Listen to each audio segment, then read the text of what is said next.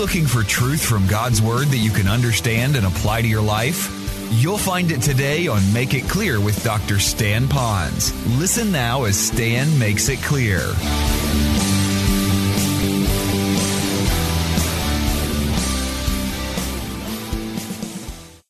So the point simply being is this, is that we really need to know the Lord, and one of the best ways to know the Lord is not just He died on the cross and rose again, but we experience in our own little way some of the sufferings that Christ went through. And we talked about that last week when we talked about healing the inner wounds.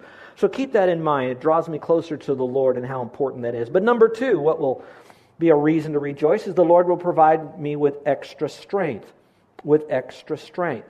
You know, when you go through this, the Lord is looking at His child and He's seeing you and me go through this suffering.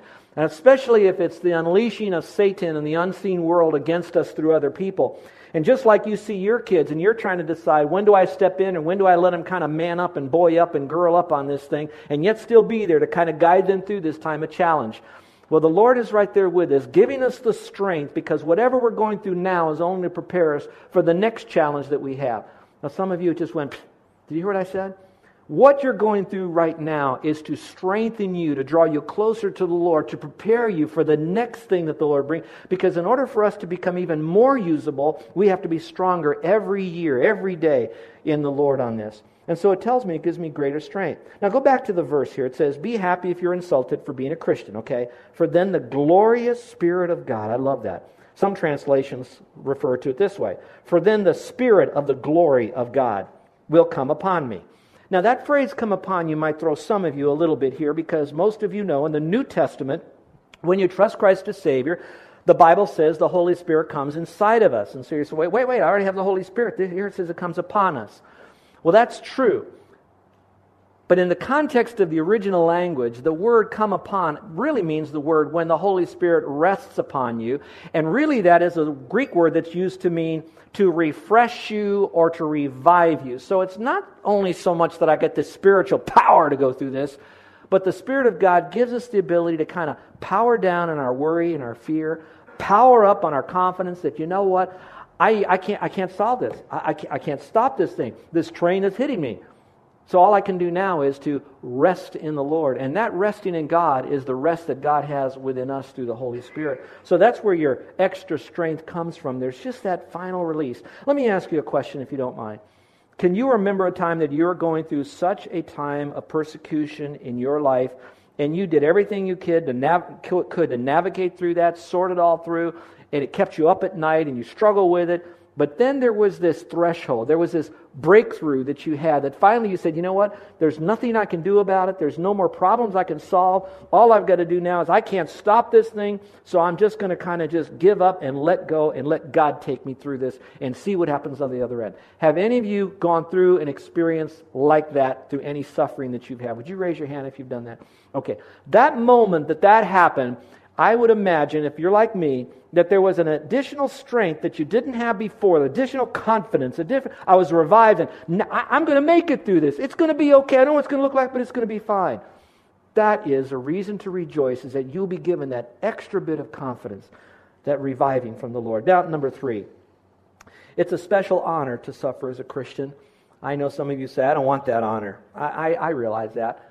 But if you look in Scripture, the people who wanted to most identify with Christ, they didn't just want to be called a Christ one because I'm a Christ follower. But if I'm a Christ follower, everything that Christ have, I want for me as well. So I'm willing to put this into my life. And here's what these great guys did. Peter being one says, the apostles left the high council rejoicing that, and circle this, God counted them worthy to suffer dishonor for the name of Christ. There's a great honor when you go through this thing, when you have this situation, that you went through it together, and you suffered, and you made it through. I've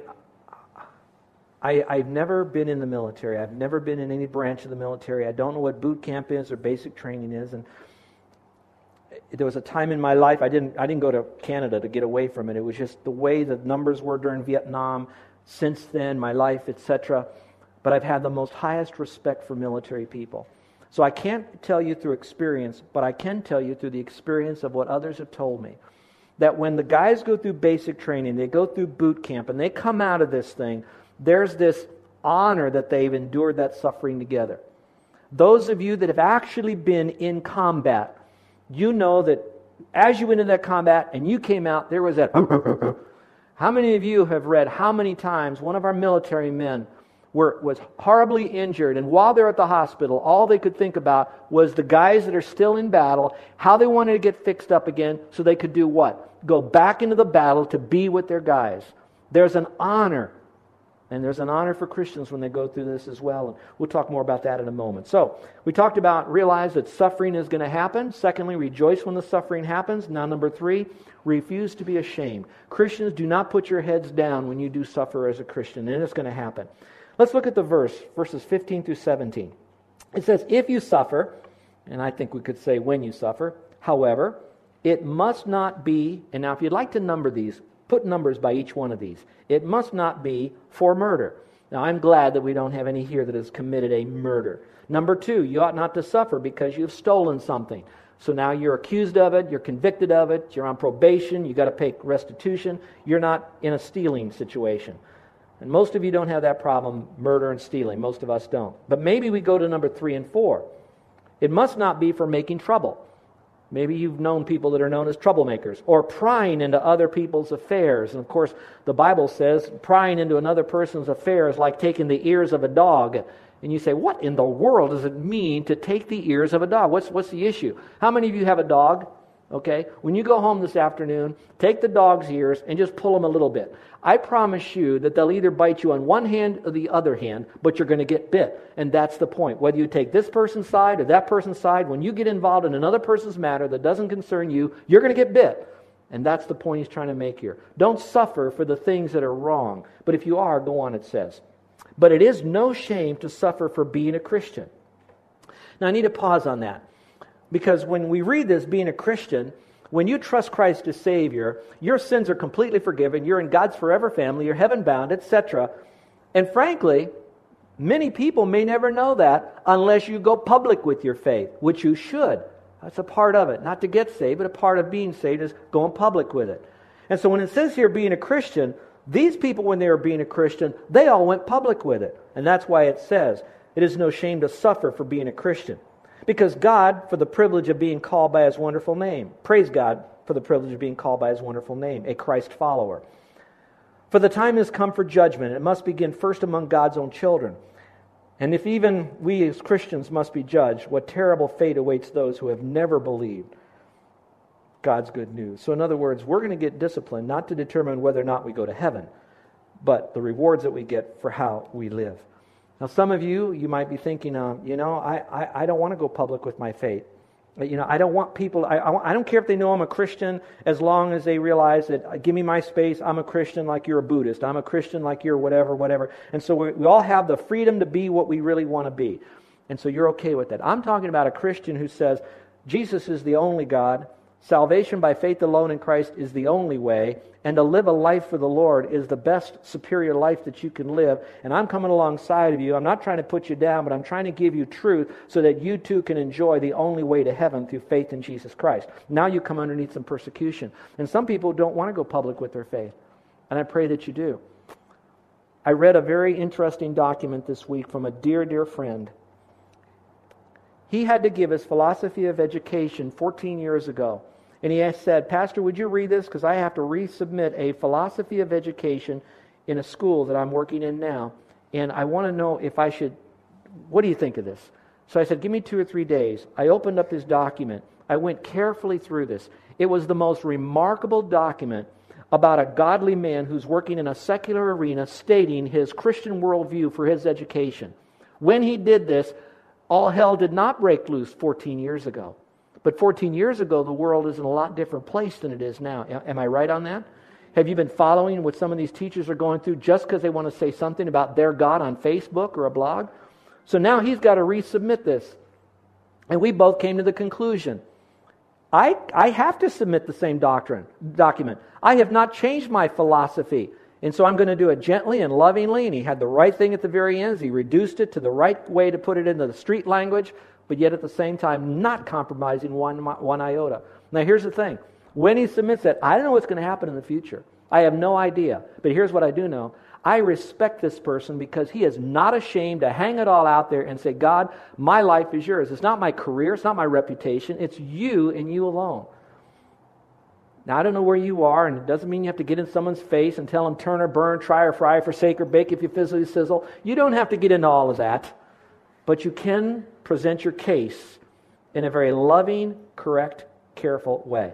So here's what I like to say about the fear of rejection and the antidote to it. Just two. These are marginal. You can write them down. Realize that you don't need the approval of everybody in order to have a happy life. I think sometimes we have grown up in a culture that we don't want to rock the boat. We don't want to tip the apple cart. We don't want to shake the apple tree. And so we stay away from any conflict. And I have to tell you at times that you don't need the approval of everybody because not everybody is going to approve you. Here's a verse. How many of you remember this verse? It goes like this. Jesus speaking. He says, beware when all men do what? Speak well of you. Because you know what you've done then? You've kind of become a slippery Christian and compromised. Here's another point. Be more concerned what God thinks about you than what other people think. You will have to give an account of what you've done for your faith in a loving, gracious way, using time, tone, and technique, and standing up for Christ. But at the same time, you keep trying to put it out there. You realize that you're here for a short time and you want to make your hope known, like we talked about a couple of weeks ago. But what are you going to do with this at this particular point? Maybe this phrase will help you. Whenever you live your life for an audience of one. And who is that? God. And once we come into that and we know, okay, Lord, I give it all up to you, your life probably will take on the most Technicolor surround sound like you've never experienced. And I'm excited for some of you, and I'm excited for those of you that have done this, and you're experiencing this even now in your life. You're finding this is a sweet life. Number 4, remember you will be rewarded. I love that about the Lord, that when you do this for the Lord, He will reward you. Now, I'm taking this from another portion of Scripture because it is a part of this, but it's not in the context. And here's what it says in 2 Corinthians 4:17. He says, for our present troubles are quite small and won't last very long, yet they produce for us an immeasurably great glory that will last forever. So circle immeasurably great glory and then underline the phrase that will last forever. God says there's a crown of life for you and me when we do this. That's beautiful to be able to have that. Look at Romans 8:17. Here's what it says here. It says, and since we are His children, we shall share His treasures. Now let's pause for a moment. When our kids were living at home, they could go to the refrigerator and pick out anything they wanted in the refrigerator. If they wanted to watch television, they were restricted on what they could and could not watch. Obviously, they didn't have all the controls on it then as they do now. So they could do that. They could walk in the house anytime they wanted. To go into our bedroom, they had to knock, or if we were in the restroom, they had to knock. But other than that, they could go and they could pick up any of my tools, grab any of my toys, grab my surfboard if they wanted to. Whatever I had was theirs as well. That's the treasures that we have. And I want you to know your house is probably very much the same thing. You might have a little safeguard on a couple things like computers and things that belong to the office, etc., that you bring home. But for the most part, what is yours is theirs. And that's so beautiful. Think about it. Everything that God has, God gave to His Son. He has it all. And because I am a child of God, as Jesus is the Son of God, in the sense of a relationship now, whatever God gave to His Son, God gave to me. So the treasures of God in Christ are my treasures as well. And when you live a Christian life, that's your resource pool that you can draw from that no matter what you're going through. That's the joy of being a Christian even. Let me go back to the verse. It doesn't just stop there. It goes on to say, for everything God gives to His Son, Christ, is ours too. But if we're to share His glory, we must also share His suffering. Would you underline that? Let's just say for a moment that our kids, and I suffered a major financial reversal for something. The car broke down, the water heater was shot, things were going wrong, and all of a sudden I had to start liquidating some of our toys or our incidental items around the house, garage sales, eBay, Craigslist.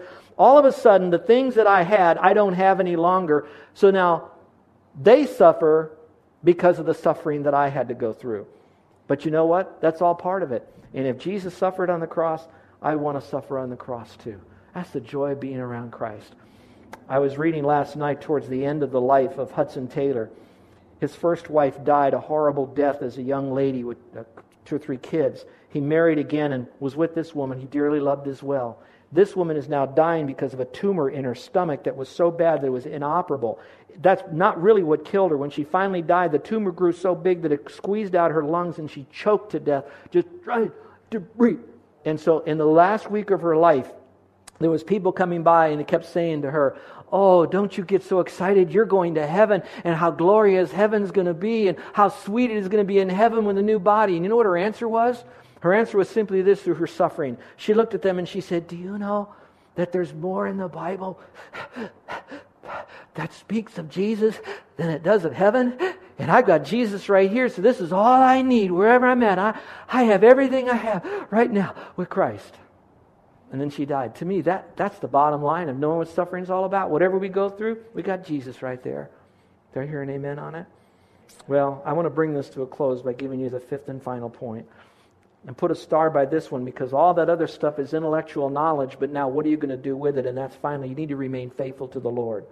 We do need to do that. When we do suffer, it's going to happen. Don't think it's a strange thing. Don't be surprised by it. It's going to happen, so we need to remain faithful. Look at the verse, back into 1 Peter chapter 4. It says this, "If the righteous are barely saved," meaning the fact that we didn't do anything, it was all God's grace, so we didn't do any part of this, so we're barely saved in the sense we couldn't do anything.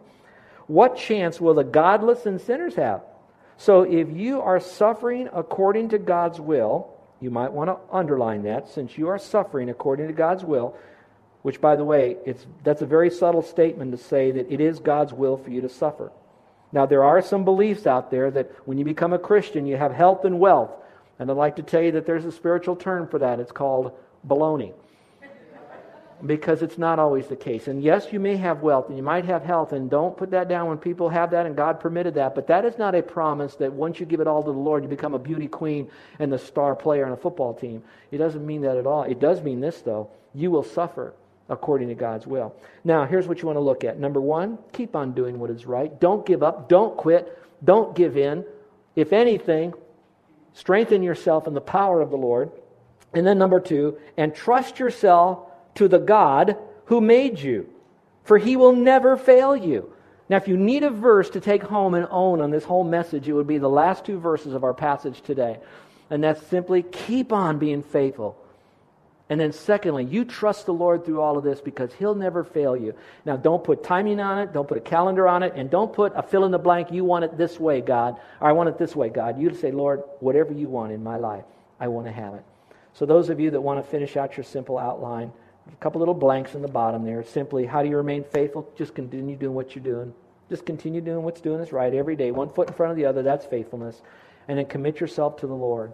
Lord, I'm doing this for you. I know I'm suffering. You suffered far more than I will ever suffer. And the greatest news is I'll have rewards in heaven, and I'll be in heaven with you forever and ever. And this life is so short. I'm just passing through. It's okay. Bring it on. Well, folks, I think there was enough meat there for you to grab a hold of something off of the plate that will help you during your times of suffering. But what do you go home with today? You need to know, though, that you and I are going to suffer, whether it's just through the common suffering, hopefully it's not through wrong choices, and there will come a time of Christian suffering when you stand up for the Lord. But you're in a very unique group, a very unique club of Christians who do that. You're in a club that is really getting to know the Lord. Those of you who are our guests today, some of you are thinking about all this suffering and how to deal with it. I'm going to say something that might shock you a little bit, and I don't want to. I want to say this in love, but at the same time, I need to warn you. The suffering we go through this life is absolutely nothing compared to the suffering of the hereafter if you don't trust Christ as Savior. For those who have not trusted Christ as Savior, no matter how bad earth is that person's heaven until they die. And for Christians, no matter how good this life on this earth gets, it is our hell, because this is the worst it'll ever get, because we'll go to heaven.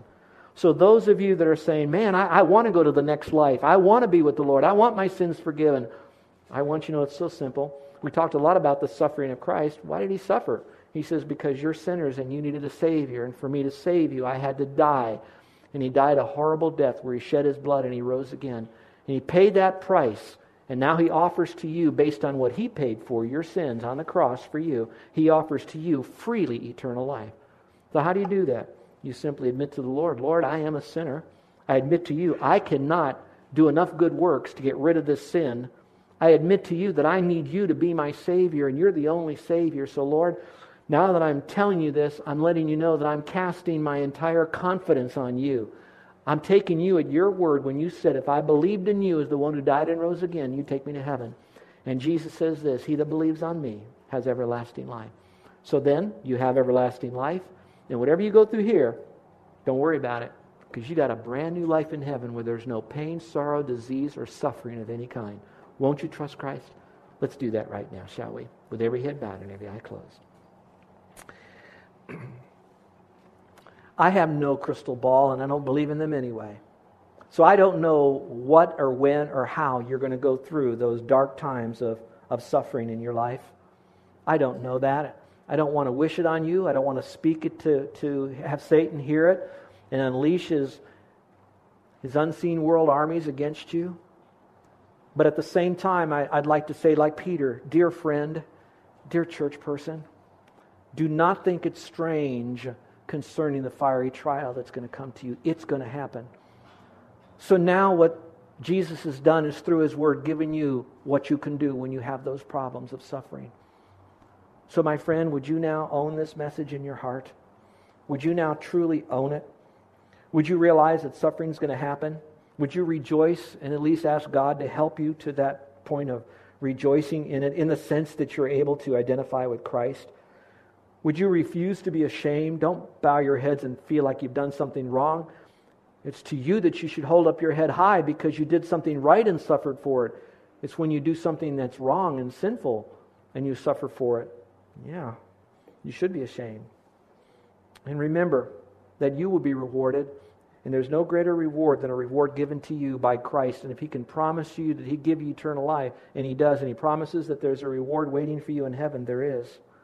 You can count on it. But until then, just remain faithful to the Lord. Keep doing what you know to do right. And then trust God with it. Don't try to figure it all out. Don't make demands of the Lord. Just rest in Him. How many of you would like to have prayer because maybe even today you're going through some element of suffering and God is speaking to you, but now you have something to work with to make it through that suffering in a way that would be God-honoring, and you'd like for me to pray for you? Would you slip up your hand right now? Amen. Amen. I don't know if our young people might become missionaries someday, and you might be called to a country that is totally anti-Christ, anti-God. But I pray that you'll tuck this message away into your heart and your mind, and you'll always remember this. Now, for those of you that haven't accepted Christ as your Savior yet, in a sense, you're on a railroad track and the train is coming. The train that's coming is not Jesus trying to wipe you out. The train that's coming is your own mortality. You will die. And so now to get off that track, you don't do religious works, you don't do social works. You simply say, Lord, I need a Savior. And then He will take you off that track and give to you eternal life. Oh, your body will die. I can't deny that. But you, the real you, will never die and will have everlasting life. Is there anyone in here today that would, with an uplifted hand, like to privately let me know that you're trusting Christ in here and you've never trusted Him before, but you want to do it now? Now, I'm not asking you to raise your hand thinking that you'll get to heaven by raising your hand. That doesn't get you there. I will pray for you, but my praying for you won't get you to heaven. But it's today that you said to the Lord, Lord, I'm a sinner. You are the Savior. I'm receiving you as my personal Savior and the forgiveness of my sin. Thank you for dying on the cross and rising again. Is there anyone in here with heads bowed and eyes closed who would like to silently let me know that you're trusting Christ in here? You've never done it before and you want to do it now. And it's a once and for all deal. You never have to trust Him again. You're sealed into His forever family. Would you slip up your hand? Is there anyone at all that would like to let me know you're trusting Christ? Never done it before? Anyone? Put it up. Thank you. Our gracious Heavenly Father, I pray for our folks here. I pray that whatever suffering, it will be a minimal amount, a short amount, would not be painful. And then, Father, that you'll wrap your ever-loving arms around them. But at the same time, the reality of it is that we all will suffer. And so, Father, help us to remember what we've learned here today about suffering. And that as we go through it, that there's this joy, there's this happiness. There's this holding up our head that we're not ashamed. And that as we do this, we will remember that we will be rewarded in due time. And then finally, that no matter how much we suffer, we will never give up. We will never give in. we will keep marching forward for you and living our Christianity from the inside out. Now, Father, I pray this all in Jesus' name. Amen. You're listening to Make It Clear with the teaching of Dr. Stan Ponz, founder of Make It Clear Ministries. Make It Clear is dedicated to taking the Word of God with clarity into every person's world. It is the support of listeners like you who make the ministry of Make It Clear possible. You can provide your tax-deductible gift to Make It Clear online by going to makeitclear.org, or you can mail your gift to Make It Clear, P.O. Box 607901, Orlando, Florida 32860. Thank you for helping us make it clear. If you would like to have Dr. Ponz speak at your church or event, please send us an email at tellmemore@makeitclear.org. Thank you, and remember to make it clear.